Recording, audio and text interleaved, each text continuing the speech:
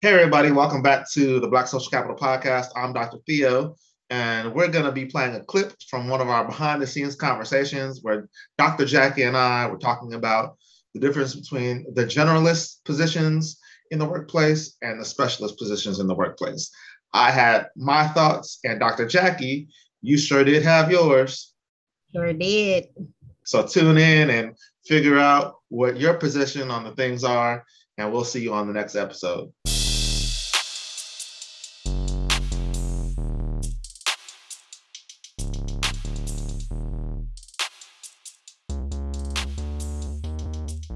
This is Black Social Capital. I think that a lot of people are generalists at the beginning of their careers when they're just generally able to follow instructions and generally able to look at like what an organization has going and either work within it or even go above and beyond and improve it, right? So like a lot of people can do that. Well, not a lot, but there are people that can do that. And then when they start looking for jobs, they're like, where do I fit? Right? Within the people, like within the different specializations. Like, how do I make my next move? Like a lot of people get stuck because they don't realize that they're generalists and the power in that, right? Because if you have ever spent time being a generalist, once you specialize, that those skills don't go away, as opposed to someone who was always a specialist. Does that make sense? I think I'm more the other side of the coin where I'm like, people spend so much time looking at titles of things and trying to fit versus here's my skills and how does this fit your organization? Because to me, at this like you don't know that when you start your career. Like you can't you Right. don't have the understanding to shape people's thought process around what you bring to the table. So like right now, I can go into any interview and be like, I'm good at communication. I'm good at thinking big picture, providing group management, all these things, right? And I'll just make it apply to your organization. I don't need to know exactly what some of your specialists quote unquote are doing, like your coders or whatever. But when I come to the table, I'm just using my skill set to manage all those processes. Because the thing is like when you start your career, you start doing this one thing over and over, and then your viewpoint becomes expanded and higher once you continue your job, right? Like the more people you meet, the more you understand people's flow of like how things operate, and then you'll see like how things are connected. But you just don't have that at the beginning. That's why people are general. Right. But that's like a scary place to be, right? Like when like you don't know what your career path is going to be. I hear so many people tell me like I don't know what I want to do, so I haven't done nothing. Like I had a cousin that's been saying that for years, and I'm just like, girl, pick something. You got it. I know you're good at some stuff. You've been working these different jobs, right? One of my mentors always said like a confused mind does nothing, right? When you're confused and you don't know exactly which way you're going, you're like, I'm just gonna sit here and like see what happens next, right? But the whole the name of the game, right, in terms of like work experience is to keep doing different things, right? If like for me, if I keep doing the same job over and over, I'm gonna get bored, right? So before I get bored, I'm like, well, let me look to my left and see what this department is doing, right? Can my skills go over there, right? If I look to my right, I look to see what that department is doing. Can my skills go over there? And and you have to be open to getting those new experiences because you just have to know what you like and don't like so that you can make a choice of what you want to do moving forward. And I don't think enough people do that reflective process in order to make those choices, right? So that's why you can stay a generalist for a long ass time. And that's actually a career field. Like there are jobs where you need generalists who have been moving up and up, like, and maybe they specialized over here and then went over there and specialized over there for a while. But that's what I see when I start to see people who are really high up in like a student affairs division, right? So they've done like they specialized in like conduct and crisis management for a few years, and then they specialized in like like helping with the legal stuff for a few years, and then they specialized in student activities for a few years. Like they went and did those jobs, but they also held other specialist positions. Like I would say res life is like if you're an RD, that's a very I'm sorry, they held other generalist positions. So I would say like a resident director is a generalist position. And a lot of those housing positions are generalists because you get everything in there, right?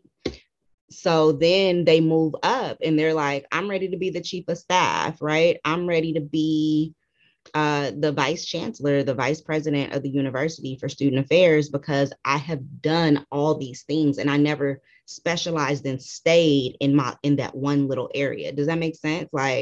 So there's generalists like when you first start your career, and then sometimes they go off and specialize, but they specialize and they stay there for the rest of their careers. But and there's not really a whole lot of like mid-level generalist positions. So it, like you said, confused mind, like, what do you even do? Because it also doesn't kind of exist. Then there's generalists at the top. I don't know if it's like that for other fields, but it's definitely like that for student affairs. The thing that I'm hearing, right, is that like your higher level folks that are in, leadership positions, they understand how the organization works, right? They need to understand that if I hit domino A, domino B is gonna fall down. That's gonna affect domino C, right? So they understand the process and they have specific knowledge about A and B and C so that they can make things work, right? So I think that's where it becomes general, right? Where you understand how things work, but you don't necessarily have to do the work anymore, right? That's that's Mhm. that's just management, right? Like if I need to get in there and do it, like I can do it, but like that's not my job anymore. My job is to help people, as they're in those spaces to do that portion of the work well. So I think that that's different than like a jack of all trades. Like just because you were in the res ed department doesn't mean that you'll also do well when you go to the wellness department. Like there are specific skills that you need to learn there, right? Which is what you're saying. So the idea is that you have to identify the skills that you can transfer from place to place, and then also know what the new skills are that you want to pick up. And then when you have those things, that's when you move up in the ranks where you're like, I have these general skills, I have these specific skills. Now I can tell other people how to do those things well. I mean, I agree, but I think we're saying the same thing because I'm saying specifically for my field, there's generalist positions at the entry level. And I'll say that with air quotes because a lot of those res life positions are really mid-level, but they hire entry level people to do them. So there's generalist positions at the entry level and there's generalist positions at the top, but there's only specialist positions in between.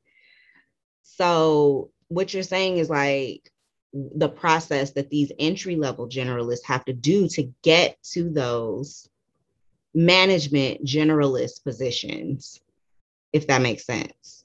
Mm-hmm. So that's what I am saying. Like you said, a confused mind does nothing. People get stuck and it's stressful to be there. I've been there. Like the only way to get stuck is if you stop moving, right? Like you have to keep the momentum, right? It's really it's hard to get momentum again. Like once you stop, and like look around, right? Sometimes you have to take a step back and be like, well, what am I doing? But the name of the game is to keep testing the waters. Like it's one of the reasons why, when I'm working with students and they're worried about, getting an internship or something like that. Like the internship does two things. It tells you if you like it. It tells you if you don't like that thing. If you don't like that thing, that's great. Now you know that you need to pivot and change directions, right? If you like it, if that means that's great. Like you can keep going in that same direction. But I think that a lot of people are afraid to do something if they think they might not like it, right? But like you need to have those experiences in order to pivot and move and change. So like I think that the fear, like the fear of like the unknown or the fear of not liking or especially as an adult in job situations is like, can I risk, you know, not liking this job because XYZ, I got responsibilities, yada yada yada, right? Like all those things are real like concerns that people have, right? They, if they get a job, what does it look like if I quit in 6 weeks because I didn't like it or whatever, right? I agree with all of that. I also think it's that people don't know what they need to know to get to those higher positions, right? So they'll see those like generalist managers at the top and think, well, all they do is this and this and this. But in reality, they know risk management, they know like compliance, they know all that like super boring stuff, right? They know how to rewrite like bylaws and policies and how to make that and how those policies interact with other policies in other areas of the org and why you can't just change this thing here even though it would make everything better for my little area. Like they don't get it, right? So you like, and yes, sometimes people are scared to go over here to get these skills because they might not like it. But I think there's also a lot of people that don't realize what all you need to know to really go up to a generalist management position and be successful. So I understand that, right? You don't know what you don't know, right? Right. But I also think that that's also part of that's a management issue, right? So I'll give an example. Not too long ago, I had a crisis situation with a student, right? And got a late night call, how to handle the situation. Um, and then the next day, I called a team meeting and I shared with my staff the emergency situation and like what I did to handle it, right? And I think that that's part of like the management and leadership team's responsibility is to kind of pull back the cover on how things happen and why they happen, right? Like, I specifically said, hey, this was the situation. I'm calling this meeting so that you can understand my thought processes and how this situation was handled, right? And so that way, when they go off to their next job or they do another thing or they come across a similar situation, they have some point of reference onto what some of those possible outcomes or actions should be. I agree, but you also work in a different environment than I work in. So while I'm cool, like I don't have any of these issues with the people I supervise, there are people in my organization whose direct reports attack them just for the sake of, really honestly, it has to just be for sport. So while you can go in and say, hey, there was a situation and these are the compliance or risk management or best practices in the field type factors that I took into consideration to make the decisions. Certain managers, if they do that, it doesn't matter what they say. Their direct reports are going to go on the attack. So the less they know, the better, because who has time? to constantly be justifying every decision, whether the compliance factor that was taken into consideration to get the thing done was correct, or the right factor, or the social justice implications of the thing. Like, you don't always have time. Sometimes you just want to be transparent and tell people, like, these are the things that went into this decision, and now it's time to move forward with it. And yeah, like, we can discuss it later, but this is the decision. The decision lies with me. So Yeah, I mean, I definitely agree with that, but I also, like, I don't spend time with everybody like that. Like, I'm not gonna waste my breath on people that is got joke time for me.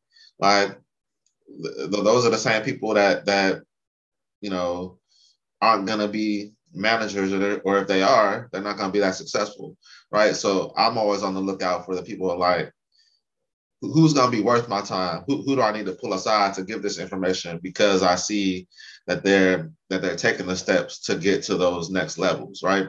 Like, yeah. I'm not spending time with the people that's confused and doing nothing, because they're the ones usually complaining, right? And it's just like, well, you don't have time today anyway. I just saw you on the computer looking at stuff that you wasn't supposed to look at, right? Like, I ain't got time, just like you ain't got time. So I think that, that's part of the leadership growth too, is like knowing who you're spending that time with. It might be on a one-on-one. It might be, in a small group session or whatever. So I'm definitely not doing this for every decision and every person, because nah, right? Like, you gotta show me some proof positive before I take those steps. I'll look at, so we're looking at it right now as mid-level-ish managers, right? So I wonder what senior managers thinking about mid-level managers. Same thing, right? They don't know what they don't know. Like, I'm doing my best, and we up there like, you not doing the things, right? So it's the same thing, right? Mm-hmm. It's who's gonna pull us aside, right? If we're talking about, staying motivated and rising together and creating a community, like who's at our workplace at that higher level that we can ask those questions. Or pay attention to, because somebody's being a good example. Because I definitely have that. There are people that they're not mentoring me, but I watch them closely because I know that they're effective in the job they have now. They're doing their best with what they got in the organization, and they're spreading positivity while they do it, even though it's a lot of problems. And they're not going to be there forever because they're superstars. Like, I want that. And all I have to do is watch at this point. But I'm at a point where I know what I don't know. You're also at the point where, like, you have a good idea of, like, what you want your next steps to be. So you can aim toward those things, right? Like, you can say, I want to take this detour. I don't want to take this detour, right? Mm-hmm. I want to participate in this committee. I don't want to participate in this committee. Whereas, previous iterations of Dr. Jackie, he was like, they invited me to a committee, right? Like, I'm gonna do it. So yeah, it's an ebb and flow. You're always gonna have to fall back on some go-to tools, right? Some go-to skills, some go-to ways of operating, some go-to quotes that you tell people that you work with, right? Like, things that are gonna help you get settled in a situation. And then, after you look around, like, then you become the specialist or the go-to person. So that's a wrap on this episode of the Black Social Capital Podcast. I really thought that was a really great conversation. Can't wait to talk to y'all. And we'll see you on the next one. Peace. Bye. We hope you enjoyed today's show. Remember, The way we build social capital is to build self and build others. We are sure you got some notes on your tablet, computer, or even using a pen and paper. Leave us a review, continue the conversation on social media at Black Social Cap, and share the show with someone you know. Until the next episode, stay motivated and rise together.